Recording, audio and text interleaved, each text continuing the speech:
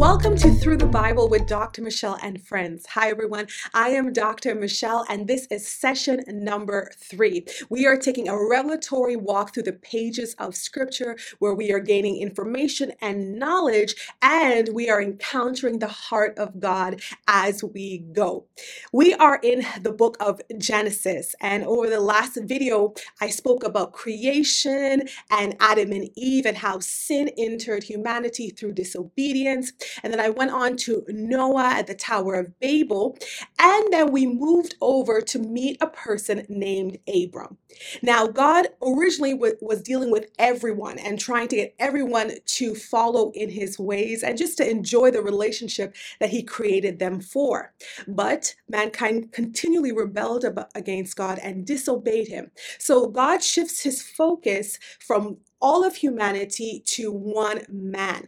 And through this one man, there would be a family, there would be a nation that would be called to follow God wholeheartedly and to do the things that he asks of them. And then through this lineage, we would receive the Messiah many, many years later on. So in Genesis chapter 15, we see that, God has called out Abram to leave his family and everything that he knows and go to where he's leading him. And he gives him blessing. He gives him covenant that he's going to do a mighty thing in and through Abram and his family. And as Abram believes God, we see that he is seen righteous before the Lord. He believed God's promise and he obeys God's commands. So he also is promised to have a child, and he's older. His wife is older and they have yet to have a son, but God has repeated the promise that there will be a descendant coming from Abram and his wife Sarai.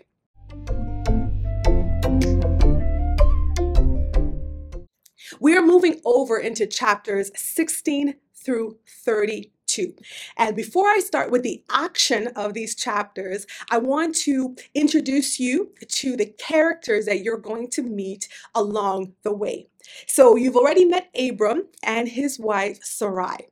Now we're going to meet someone named Hagar. We are going to learn about Ishmael. You've already heard about Lot, which is Abram's nephew, and we're going to learn more about Lot, his family, his wife, his daughters. We are going to meet someone named Abimelech, who is the king of Gerar. Then we're going to meet Isaac, Abram's son. So yes, there is a promise of one that comes on the scene, and we're going to meet Isaac's wife, Rebecca, and we're going to learn more about their family. Then it's going to go on to Jacob, who is the son of Isaac. And we're going to learn about his wives, a little bit about his story, and his brother Esau.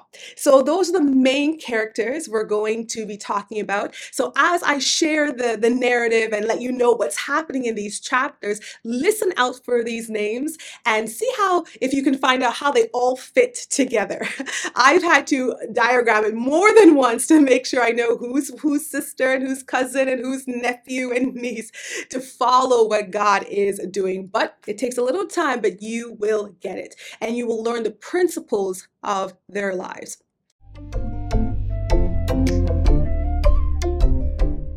So an overview of the action. We're going to start off with the promise that God has given to Abram that he will have a son. And like I said, I spoke about that in chapter 15 of Genesis, and we're going to build on that because God is faithful. One of the themes you will see throughout the entire study of the Old Testament, of Genesis, and dare I say the entire Bible, is that God is faithful. We don't always know how all the things are going to work together. We don't always know how he's going to move. But one thing that we can, just stake our lives on is the faithfulness of God. In Genesis chapter 3, when God shows us what his salvation plan is to bring humanity back into right standing with him through a Messiah, we see that answer later on and through the whole Bible, how everything leads up to that. Why? You guessed it, because God is faithful. So let's jump right into it, shall we? God promises Abram and he promises Sarai that, listen, you will have a child. I'm going to bless you, bless your seed, your descendants. Through you, the entire world shall be blessed. But Sarai is still barren at 75, okay? And Abram is 10 years older than her, so he's 85. And she believes that, hey, God has prevented her from bearing. The promise is true, but God has prevented her from bringing forth a seed. And so she really wants Abram to have this promised child. So she suggests that Abram take her maidservant, Hagar, and have a child with her. Now, this was a common practice at that time that people would give their maidservants to their spouses to have children. And then in this custom, Sarai would have taken that child as her own. So it's a common practice at that time. The only difference is that God has promised that Abram would have a son and Sarai would be the mother. So they kind of take things into their own hands and they introduce Hagar to Abram. So Abram marries her and Hagar conceives. And as soon as she conceives, now she begins to despise her mistress or the one who leads her, Sarai, and that she's barren. All right, so now Hagar is having a baby and she looks at her mistress and she's, despising that she is barren. And Sarai, she complains, right? And she blames Abram. And Abram, he says, listen, do whatever you think is right. Do to her whatever you think is right. He could have intervened and, said that is not right treatment or that is not the way to think, but he lets her have her way. So what does Sarai do? She treats Hagar harshly and Hagar flees. Hagar leaves the house and she's found in the wilderness by a fountain by the angel of the Lord. And he gives her an overview of the life of the child that she's carrying. And in verse 11 of chapter 16, he says this to her, the angel of the Lord, behold, you are with child and you shall bear a son. You shall call his name Ishmael because the Lord has heard your affliction. So Ishmael means God will hear. The angel continues, he shall be a wild man, his hand shall be against every man, and every man's hand against him. And he shall dwell in the presence of all of his brethren. So this is what the overview of Ishmael's life is going to be. So the angel sends Hagar back and tells her to submit to Sarai and to remain there. And in response, Hagar calls on the name of the Lord and she gives this title to God, which is El Roi, and it means God who sees. So Hagar goes back and she has Ishmael, her baby, and Abram is 86 years old. Okay, so he becomes a father for the first time at 86 years old. So we're moving over into Genesis 17, and we see Hagar is back at her place of residence, and Ishmael is born. But God appears to Abram when he is 99. So some time has passed. And Sarai is about 89, and he restates the covenant to Abram, right? So much time has passed. Abram has Ishmael, but God comes back and restates the covenant and what his promises were to Abram. And he changes Abram's name. Abram means exalted father, and he changes that to Abraham. So many people know him as Abraham, which means father of multitude. And he changes Sarai's name, which means princess, to Sarah, which means a noble woman. So after this encounter, Abram falls on his face and he laughs at the idea of being a father again in his old age. And I just love this because the Bible is so real, right? He is old. He's like, I don't think this is going to happen. Ishmael is here, we've got what we needed. And he just laughs at the prospect of being a father again. And he wants Ishmael to stand before the Lord and to be that child of promise, but God says no. But God doesn't leave Ishmael out because, of course, it is not Ishmael's fault that he is here. So he still blesses Ishmael and says, listen, he will be a father of a great nation. But the promise belongs to the promised son that's about to come. So this covenant that God makes with Abram, he's going to give him a seed, and then through the seed and his descendants, the earth will be blessed. God gives Abram this covenant and a sign of the covenant to show that this covenant is in effect. And the sign of the covenant is circumcision. And circumcision is the removal of the foreskin of a male. And God instructs Abram to circumcise all boy children at the age of 8 days old.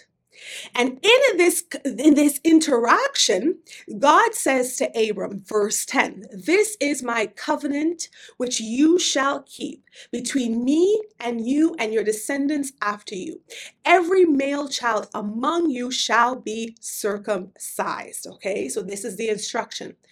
And when this interaction between Abraham and God is over, Abraham, in quick obedience, goes and circumcises every man, every boy that is within his household. So Ishmael himself and all his servants, everybody is circumcised. And this is the sign of the covenant that he has with him and God. So there we see the promised child is still coming, even though Ishmael is on the scene. Now we're going to move over a little bit and listen. It's 3 men came to visit Abraham, and he just takes great care of them. He shows genuine hospitality, and they come as a reminder that Abraham and Sarah will become parents. Now it's Sarah's turn to laugh. She laughs with it because she's about 89 years old, right? She laughs at this prospect, and then this beautiful statement is made by the men that visit. Is there anything too hard for the Lord? That question was asked then, and it's asked to us today.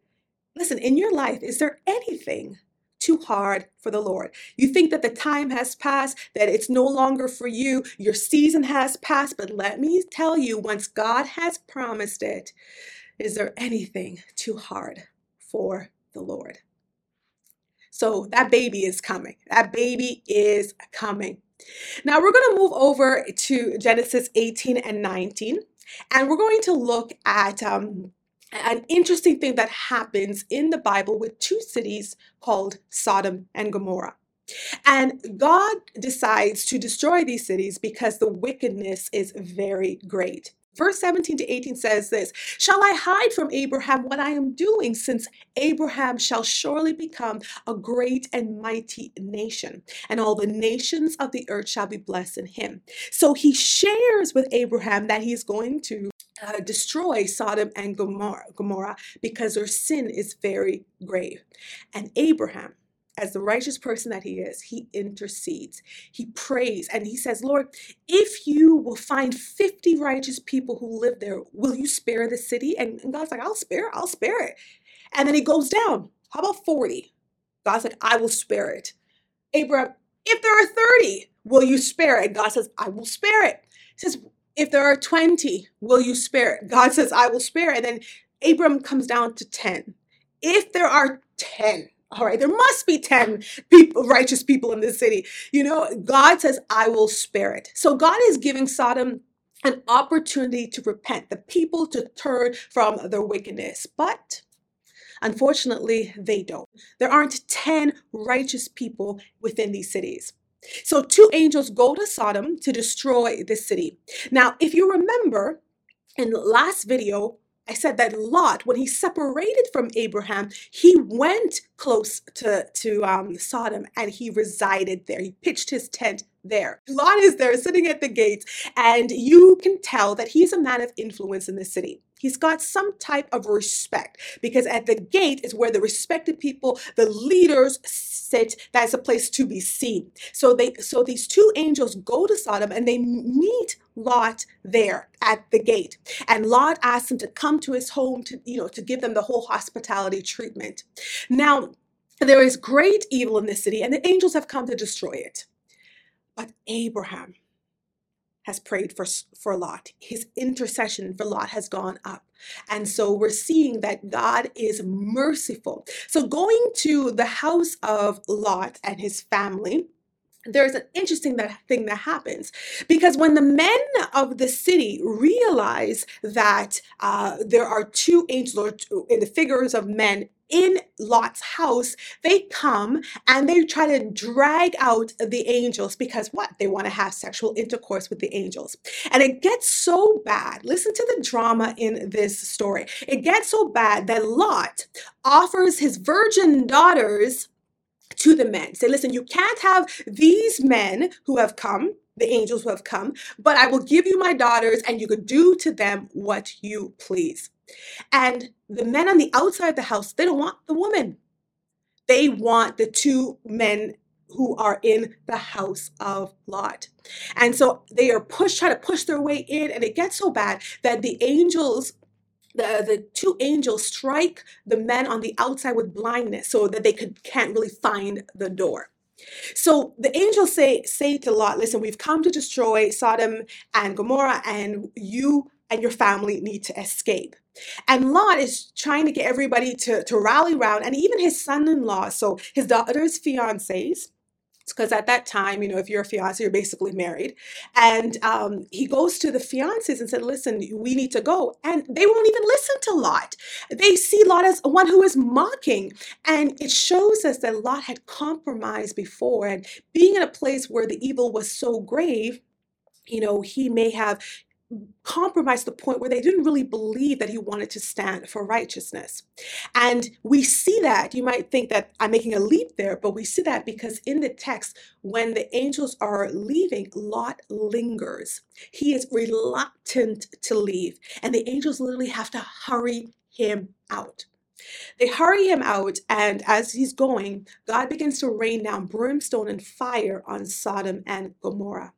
So we thank God that Lot is spared through the pleading of Abram. But as they're leaving, Lot's wife, right?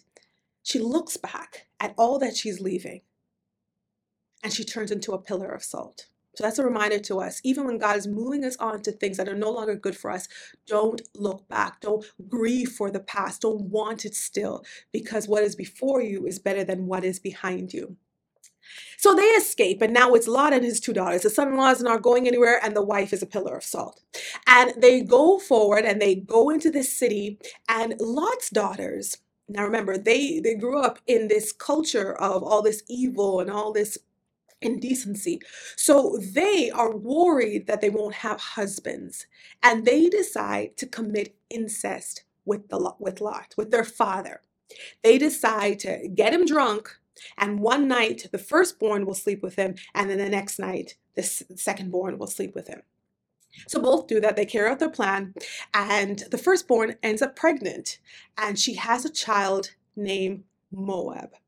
Now you can put a pin in that name, Moab, and from that lineage you have the Moabites, and you will hear that name again because much later on, someone named Ruth comes from that nation.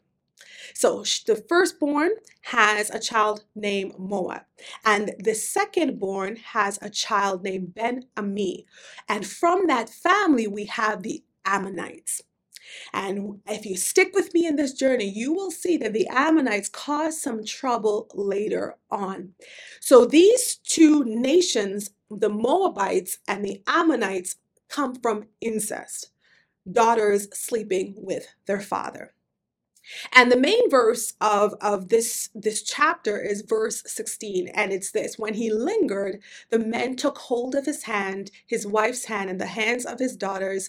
The Lord being merciful to him, they brought him out and set him outside the city. So that's just a reminder that God was merciful to them, sent two angels to destroy, but also to save Lot, because of his connection to Abraham. And they were so part of this city that they linger. They wanted to stay, even though the Lord said that the sin of the city was grave, the evil was grave. They had compromised the point where they wanted to stay among that. May that not be our story today. We must see what is good, what is evil, and not linger in the things that are evil because they do not please God.